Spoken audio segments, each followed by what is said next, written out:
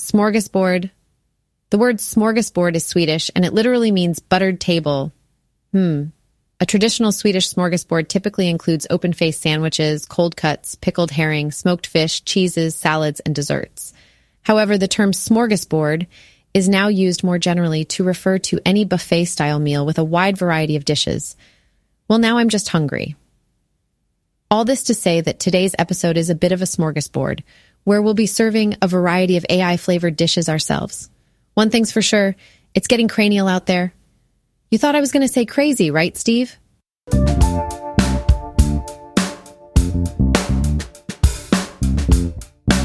Welcome to Up Against Reality, a meta podcast that explores the intersection of humanity and artificial intelligence.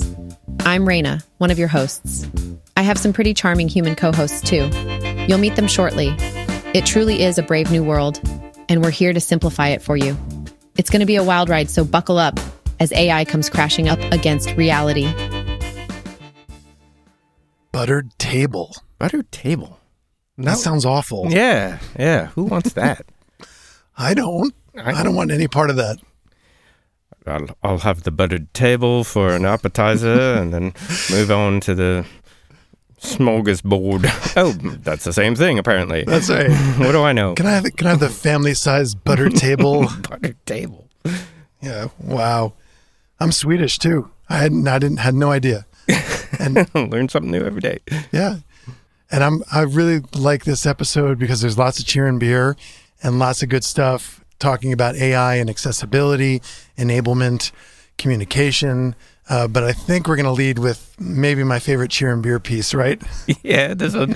I have watched this too many times, and my wife sent this to me, and this is just wonderfully funny. And we mentioned it at the end of the last episode, and yeah, you got to hear this. I have no idea. I mean, it looks legit to me, but hey, we're an AI podcast, and anything's possible as we've learned. Right. So.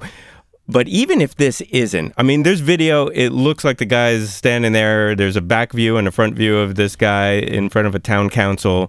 And what's he doing? He's in front of a town council, this guy, and he's arguing for what? I think it explains itself. Speaks for itself? Yeah. It's pretty self-explanatory here. Let's hear this guy.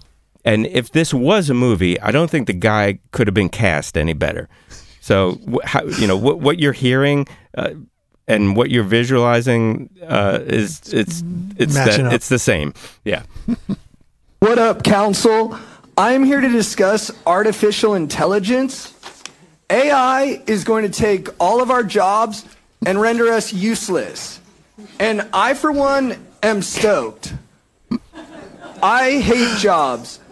I had a job once, and everyone there talked in weird voices. AI is going to 86 all of that. But we'll still need money. That is why I'm asking the government to step up and make sure we're breaded. We are proposing a small payment plan or small PP of 10G a month for every citizen so we can party and look hot and enjoy our free time. Now, we can't afford to just sit back and have AI bust through and not have a plan. We got to make sure people have food and houses so we can party and rage in peace. So instruct AI to pay all of us, and then you dudes can retire gracefully before you get replaced, and we'll see you at the beach. The bonfires will be epic. Everybody will be hot. This is so great, much to man. unpack there. It's so Jeff Spicoli, isn't it? Yeah, 100%, man. So everyone's breaded. I know. I've never heard breaded before. Breaded and stoked. Yeah. I, for one, am stoked. I hate jobs. Yeah, but at the root level, the dude kind of gets, AI and UBI, Absolutely. Preach, man. And if it's fake, I mean, it doesn't look it, but who knows, if it was staged or, just, I don't know. But even if it is, it's brilliantly funny. Really but well done. It does, on the surface, it looks real. I hear some genuine laughter in that space. It sounds like it's a real council meeting, and this guy just shows up. He reminds me of, I don't forget, are you a Flight of the Conchords fan? I've seen a little here and there, but just haven't gone down the rabbit hole. You got to go and revisit that. Oh, you would love it. I got to go. All right. Money back guarantee. I'm out. Yeah. See ya. Okay. Well, Larry's gone. Yeah. He's going to go watch Flight of the Conchords. Yeah, that guy from that hearing is a character on that show. Okay. Absolutely. Cool. Awesome. So we don't really have any topic. Usually we have a theme that we're talking about, surveillance, or we're talking about education. We're kind of all over the place. There's a lot going on in the news. We're going buttered table on this one. We are good. We're going full buttered table for you people. Here's one thing that caught my eye: OpenAI, and we've talked everything we're going to talk about today. We've brought up in previous episodes, and these are kind of like updates and I guess revisions on things we've talked about. OpenAI has introduced fine-tuning capabilities for ChatGPT 3.5 Turbo and GPT-4 language models. So fine-tuning allows developers to tailor the models to their specific use cases, resulting in improved performance for certain tasks, narrowing the focus of the language model, which we've talked about in the past in terms of, why can't you just tune a lawyer bot or a doctor bot or a marketing bot, right? I mean, that's really what's happening with this iteration of OpenAI. And again, I haven't really spent enough time with ChatGPT, and embarrassingly, I've been focusing on other things. But it's kind of like for lack of a better term, a preference setting where you can, I guess, for one example, you could set it to like, well, I always want you to explain it to me like a 5-year-old, or I always want it to act in a certain way, or certain parameters to guide the output that you would want on all of your prompts. That was my understanding, but I don't know. Like, are you saying that now you can tune it even further than that? It seems like it. It seems like you can kind of dial it in for your specific area. And it says here, the fine-tuning process can be done by developers themselves or by OpenAI. So I guess that's going to be some sort of business offering on their end where you could say, I have this certain business, very niche kind of thing, and I need this data set to accompany the language model. I mean, I kind of figured that was part of their business plan all along. It's not just ChatGPT, the consumer-facing product. Yeah. This next piece caught my eye as well, and we say this, not to be a broken record, but every episode, and I wrote here in my notes, yet another shot across the bow, upskill, everybody, upskill, because IBM says that 40% of the global workforce will have to learn new skills over the next 3 years due to AI implementation. A study by IBM's Institute for Business Value found that 40% of the global workforce will need to learn new skills. This little point stuck out to me. 60% of executives say that AI is already having an impact on their businesses, and the study's findings suggest that the workforce is facing a significant skills gap, with many workers not having the skills they need to succeed in the AI-driven economy. Yeah, I go back to that comment I got, on Facebook about, AI will fizzle. Yeah. And, I've thought about it more, and maybe this is what he meant. And if so, then I guess I could see it. I don't know if, there's a ton of AI startups. They're just popping out of the ground almost like craft breweries are around here. And, is that going to be like the next .com bubble that bursts? Right. I could see that scenario for sure. Not all of these businesses are going to succeed. But AI at the root level is not going anywhere. No, I agree with you. And I could see how you're justifying his position on it. I see that too. There's just so much percolating right now. And a lot of it's, 90% of it will probably fizzle out. Yeah, it's like a gold rush, and all these. It is. Yeah. Yeah. I should reply to him and ask him if that's what he meant. But. Get him on the show. Put him on the spot. Yeah. It'd be good to have a different point of view. What exactly did you mean by that? Yeah, like point, counterpoint. Are you old enough to remember that? Of course you are. We're the same age. Did you watch 60 Minutes back in the day? They used to have point, counterpoint. Unbabble. This is what I was mentioning earlier when we were talking about accessibility and communication and enablement. Unbabble, a language translation company, has unveiled a project called Halo that aims to allow people to communicate using thought alone. Dun, dun, dun. Dum, dum, dum. The project is still in early stages, but uses an electromyography sensor, EMG, to measure the They also electrical... make guitar pickups, too. EMG? Well, that was a brand of electric guitar pickup, so... They've branched out since then. Yeah, they're moving into other sensors. But anyway, sure. Sorry. Nice. Little guitar punnery. Yeah, so this is interesting, though. It's going to measure electrical activity in the wearer's muscles. So where exactly? Is it going to be on my jawline? Like, I thought it was going to be some sort of cranial implant that it would be measuring, but I guess it's muscles. That's cool. Yeah, that's interesting, because maybe we can just kind of shift over to a related story. A friend of mine in my homebrew club, Chris, sent me this story, and I read it today, and it's, I initially put this in the cheer and beer, but it kind of ties in with some of this stuff. And this woman, Ann Johnson, this was in the New York Times, when she was 30 years old, it was like 2 years after she got married, she had a major stroke and lost, she was paralyzed and lost her ability to speak. And I mean, awful.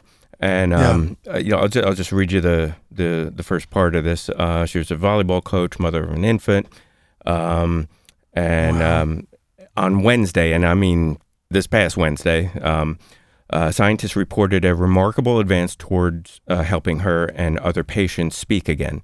In a milestone of neuroscience and artificial intelligence, implanted electrodes decoded Mrs. Johnson's brain signals as she silently tried to say sentences.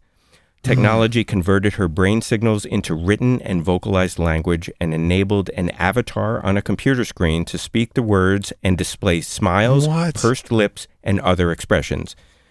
And there's a video of her using this, and it is amazing. As she, they show a sentence on the screen, on the video of what she is saying, and she's saying it silently. She can move her mouth, but she can't speak. Oh, she can? Okay. Yeah. And then... I mean, it was a view from behind. I think she can move her mouth, but she can't speak. And then in a very reasonable amount of time, the avatar of her design, she was able to choose how this looks, and they even modeled the voice to her, what her voice was, Amazing. And in a very reasonable amount of time, it said the words. And, and her husband's been with her ever since. So this is 18 years later. She's 48 now, and her husband's with her, and she can speak to him. That's incredible. And it's like, if that doesn't give you goosebumps and make you feel good, nothing will. Yeah, right. And cheer and beer, if there ever was. And and it says this: the research published in the journal Nature, it's nature.com, demonstrates the first time spoken words and facial expressions have been directly synthesized from brain signals. Experts say Mrs. Johnson chose the avatar, a face resembling hers, and researchers used her wedding toast to develop the avatar's voice. I mean, cool. It's wonderful. So I must have missed that detail. So they took her voice and they did like a voice cloning too? Mm-hmm. Yeah. That's super cool. It's so great. It's so great. And then usually when you go over to the actual, this wasn't like a white paper. It was a little bit more... accessible as far as reading it, but it's worth reading here, I think. It's fairly techy, but it's not like you have to be a PhD to understand it, but it'll give you a little idea. And the abstract is: speech neuroprosthesis have the potential to restore communication to people living with paralysis, but naturalistic speed and expressivity are elusive. Here we use high-density surface recordings of the speech cortex in a clinical trial participant with severe limb and vocal paralysis to achieve high-performance real-time decoding across 3 complementary speech-related output modalities: text, speech audio, and facial avatar animation. We trained and evaluated deep learning models using neural data collected as the participant attempted to silently speak sentences. For text, we demonstrate accurate and rapid large vocabulary decoding with a median rate of 78 words per minute and a median word error of 25%. For speech audio, we demonstrate intelligible and rapid speech synthesis and personalization to the participant's pre-injury voice. For facial avatar animation, we demonstrate the control of virtual orofacial movements for speech and non-speech communicative gestures. The decoders reached high performance with less than 2 weeks of training. Our findings introduce a multimodal speech neuroprosthetic approach that has substantial promise to restore full, embodied communication to people living with severe paralysis. Amazing. Yeah. Can we get a round of applause? Yeah. Unbelievable. Yeah. So great. So great. Can you imagine, I mean, being just thrown into that 2 years after you get married at age 32, or she was 30, I forget. It's Right. And already having an infant kid, I mean, this is just terrible. Awful scenario. And probably have lost hope over the course of the past 18 years, like, this is my scenario for the rest of my life. And then having this, you're reminding me of, in a previous episode, we talked about the Not Impossible Project and them hacking together this set of eyeglasses for this quadriplegic. Yes. Who was then able to make art. And I remember him saying in the video, he said, it was like somebody had reached down underwater and pulled me up for a breath of air when they gave me this device. And it sounds very similar to what you're describing. It must be like that. Like, oh my God, now my voice can be heard. I can actually communicate in the world and have a presence. Yeah. Oh, just amazing. And she's in like Saskatchewan, like out in the sticks. Yeah. And the people that worked this all out, they were way far away. And she had read about them, contacted them, and they were like, we'd love to help you, but, I'm paraphrasing, but, the distance is going to be a problem. But she was persistent, and they made it work. And good for her. Somehow they worked around the distance. And Amazing. I don't know, maybe she came to them or something, but... And it was an implant, right? In yes, the brain? Yeah, there's literally it's like on the top back of her skull, there's like a Matrix plug me in kind of thing. I was going to say that.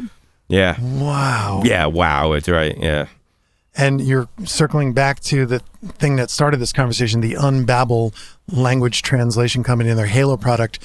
To carry on that, once you have that device on your head, the data is then used to train a large language model to generate text that corresponds to the wearer's thoughts. So you're creating these customized, just like you were mentioning with this device, like capturing the essence of her speech through the wedding toast or whatever it was, and kind of synthesizing all these elements and the typical vocabulary somebody would use to just convey their personality. It's really incredible. Yeah, these are the good things that get me super excited about this stuff. Yeah. Super cool. AI is coming for the textile industry. This reminds me of our conversation from last week with adversarial clothing. I love that term, adversarial. It just sounds so angry. Adversarial patterns, like. Yeah. So there's this UK textile company called the Mill Shop Online, and they're letting your imagination flow into fabrics via their Fabric Genie. So you can go online, and it's basically text to fabric patterns. So you go in there and you say license plates, and it spits out all this, adversarial clothing for you. Some people love it. And of course, clothing designers and textile designers are not too happy about the advancement. Yeah. Well, you got to do what you got to do, Yeah. Got to move forward. Text to fabric. What are the other text to things we haven't thought of? I know. I was just thinking that. Well, going the other way around, I saw something about you've got text to audio or text to music. It was music to image. And interesting. So you'd give it music, and it would just generate a single still frame. It's like synesthesia. You know what that is? Yeah. It's like hearing people who taste colors and things like that. So it's kind of cool. I wonder. That's really interesting stretch. I wonder going back to our Pink Floyd conversation from last week, like what does that song look like to an AI? That's pretty cool. What does our podcast, theme music look like? And that's super cool. What's the name of the platform for that? Was it Meta's Audio LM? Oh yeah, Music LM. Yeah. That whole I forget what it is. I'll add it into the show notes. I heard this other thing that apparently OpenAI is losing $700,000 per day, and it could potentially go bankrupt in 2024 if it doesn't start turning a profit. I mean, $700,000 a day is fairly significant. Yeah. I thought that was the number you told me that it costs to run that LLM every day. Well, yeah, maybe that's it. That's exactly it. Yeah. And what we were just talking about, this is the AI churn, I guess, right? This is the churn. I've seen numerous people mention like their user base has been declining recently, but it's also people are on break from school and stuff like that. Right. So I don't know how big of a percentage of the user base that amounts to, but that could explain, I guess, some of it. And there's also the initial like, oh, I got to check this thing out. Yes, the novelty of it. Yeah, and now there's so many other players in the game too. I'm sure like Claude 2 is eating into it. You're reminding me of Threads. Do you know what Threads is? Yes. Yeah, it's Meta's like answer to, well, I was going to say Twitter, but now it's X. Yeah. But Threads apparently came on the scene and had the most users sign on in the history of apps.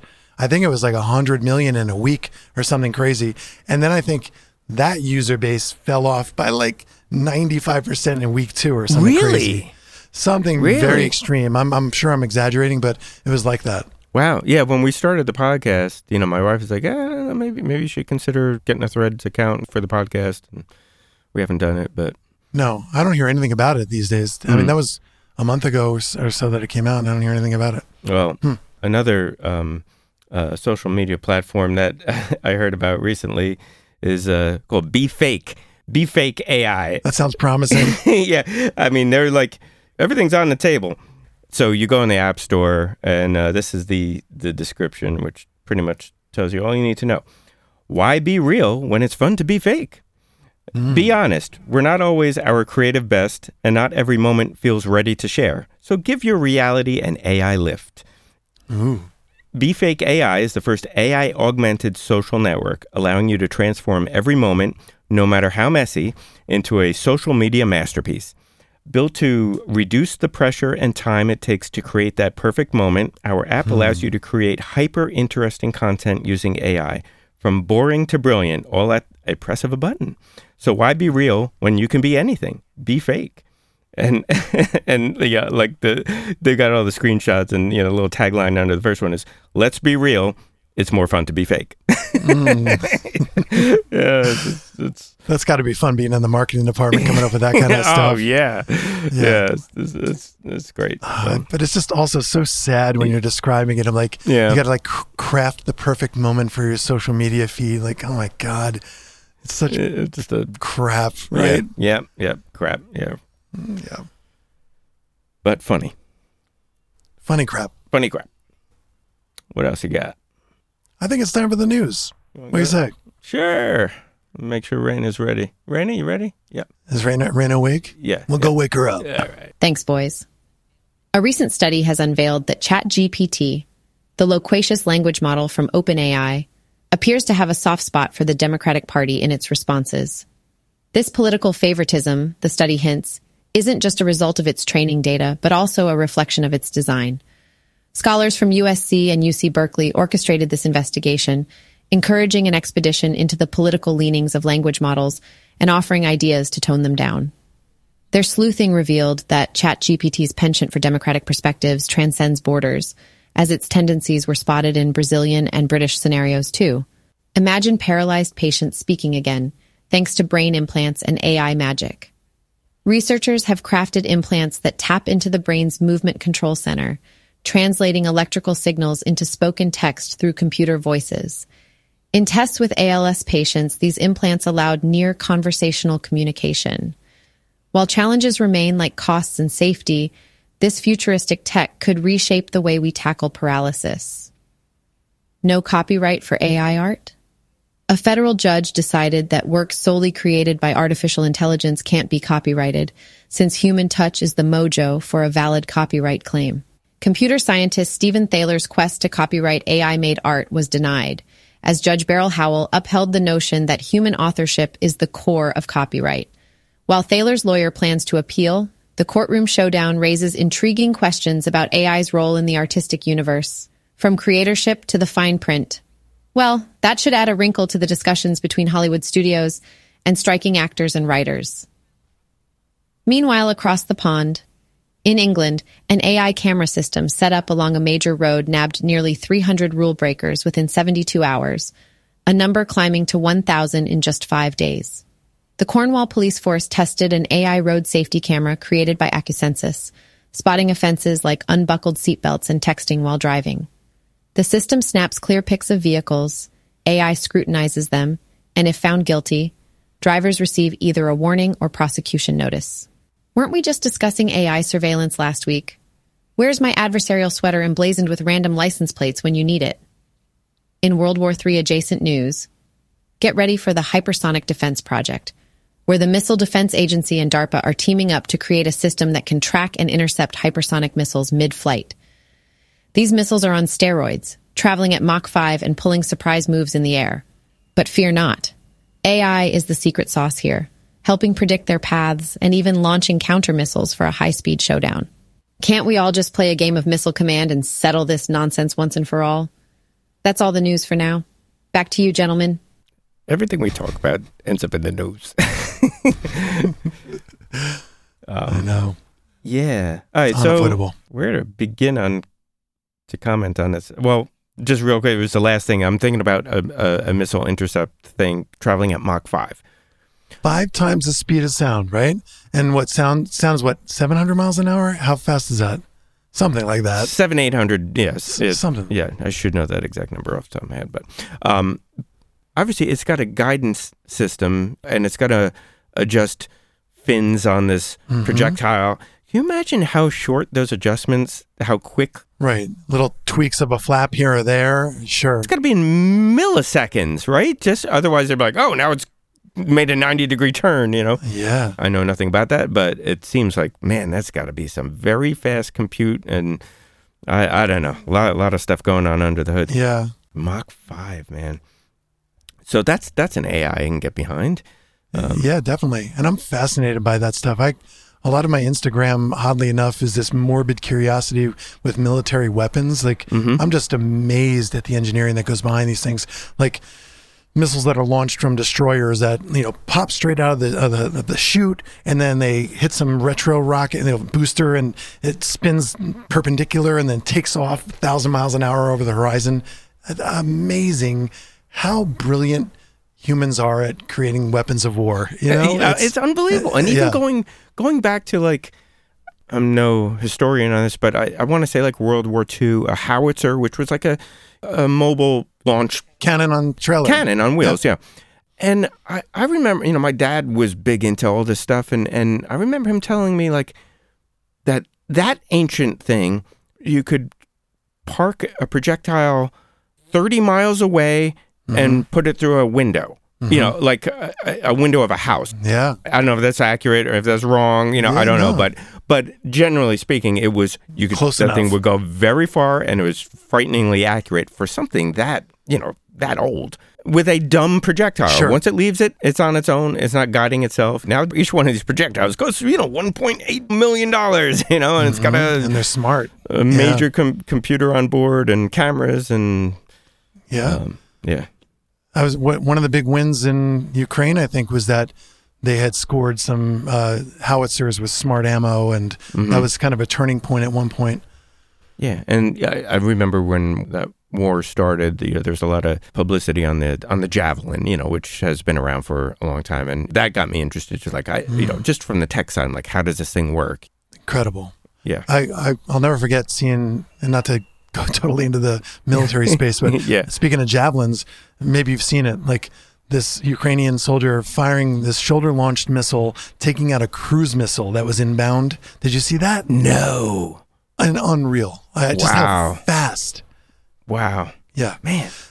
Yeah. The thing that caught my eye in Raina's newscast was the no copyright for AI art, which is really interesting because isn't that at the root of the whole writer, director, studio kerfuffle that's happening right now? Like, I mean, if the studios, they're all hell bent on making AI generated stuff, but at the end of the day, they can't own it, then what's the point? Yeah.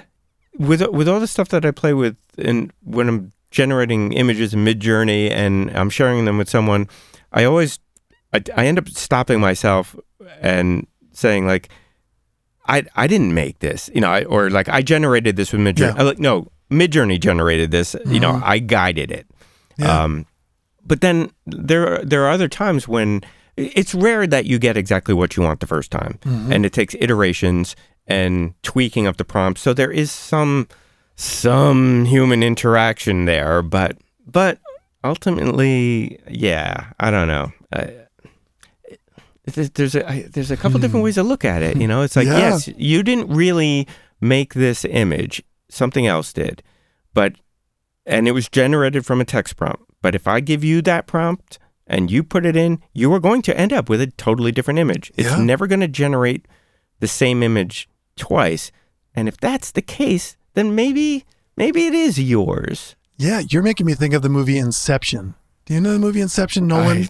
I love that movie. Yeah, I mean, where they go inside somebody's mind and steal that initial seed of an idea. Isn't that the whole premise of Inception? So when you're writing a prompt, isn't that the inception of the idea? Like, don't you own it to an extent?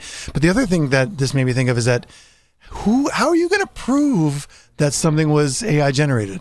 How are you going to prove that? There's no watermark. So it says no copyright for AI. If I didn't disclose that in a court of law, how would you know that this was spat out of Midjourney or DALL-E? And it's going to keep getting better and better and harder to discern.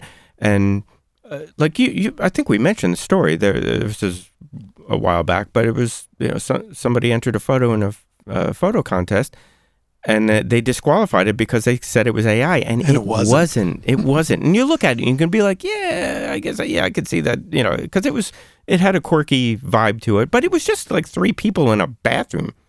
But sticky gray area for sure. This other thing I saw from Inside Higher Ed addresses something from a previous episode of ours, of course, regarding how AI is kind of impacting all facets of education. Southern New Hampshire University is winding down its coding boot camp program called Kenzie Academy, only 2 years after acquiring it. The university cited a changing landscape of competition and technology as the reason for the closure. Specifically, the university cited the adoption of artificial intelligence tools as a factor in the closure.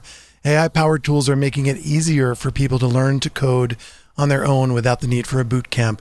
And the camp cost, I think, somewhere between $5,000 to $10,000. So these other platforms like GitHub Copilot, Code2Vec, Deep Coder, these are three just that were in the article that are alternatives to having to pay for a boot camp. So there you go. Right in line with that, I saw a story. This is actually from, it was back in June, but it popped up recently. But GitHub CEO says Copilot will write 80% of code, quote, sooner than later, unquote. So, yeah, they're probably feeling that. Yeah. What was interesting to me is that one of those platforms we just talked about, maybe it is Copilot for that matter, it's basically just type in natural language to say, I want an app that is for video streaming, and write it in Python or whatever, and out it comes. That's it. I really want to try that. Yeah. Yeah. The last bit of coding I ever did was probably in BASIC. I just saw something about COBOL that you mentioned that there is they trained an AI to learn and write in COBOL because there was some ancient system that ran on COBOL and nobody knew how to use it or something. It was something like that. Yeah. So our mutual friend of ours named Mark, back in the bachelor pad days and we were roommates, he was a COBOL programmer. But there's still a lot of, and my wife brought this up recently, there's a lot of systems that are still in place that run on that, and not a lot of people know it. So yeah, a lot of government systems apparently. I don't know about COBOL specifically, but there's some ancient operating systems still thriving at the IRS and, dare I say, missile silos around the country. And actually, I think there was is it Voyager? One of these probes we sent out into space was running something ancient from 50 years ago, and they lost communication with it. They had to bring in some fossils to kick off the dust and figure out how to talk to this thing. So, what's up in Midjourney? Yeah, so I don't think they actually incremented the version number, but they added the, what we've been referring to as in painting and what they're calling vary region or vary by region. It's one or the other. But and as I was saying, so it allows you to change the prompt for just one part of the image. And I was really curious, how are they going to pull this off in Discord? It just doesn't seem like the interface is suited to that. But at the same time, all the delays, the recent delays were that they were waiting for Discord to update the interface. Well, yeah. So now you generate an image after you upscale it, then in addition to all the other options, the panning, zoom out, whatever, now there's vary region. And if you click on that, it brings up something totally new in Discord, and you can either use a rectangle or a lasso and select an area of the image. Generative fill. Yeah, pretty much. And as long as you have it in remix mode, then you can type in what you want in that area. And there are some caveats. And the way that they described it in their office hours or one of their updates, it says the feature works best on large regions of the image, 20 to 50% of the image. It's not a magic fix, and it often may be best to just do a subtle variation instead. So after you generate an image, you can have it, give you variations, and you can choose either subtle or more varied. But and then changing the prompt will work best if it's a change that's more matched to the image. For example, adding a hat on top of a character or glasses versus something that's extremely out of place, like a dolphin in a forest. Got it. And in a best-case scenario, you can use the prompt remixing feature as a general-purpose in-painting system. However, we would warn that this can sometimes be quite frustrating, as the system may fight your intent. Sorry.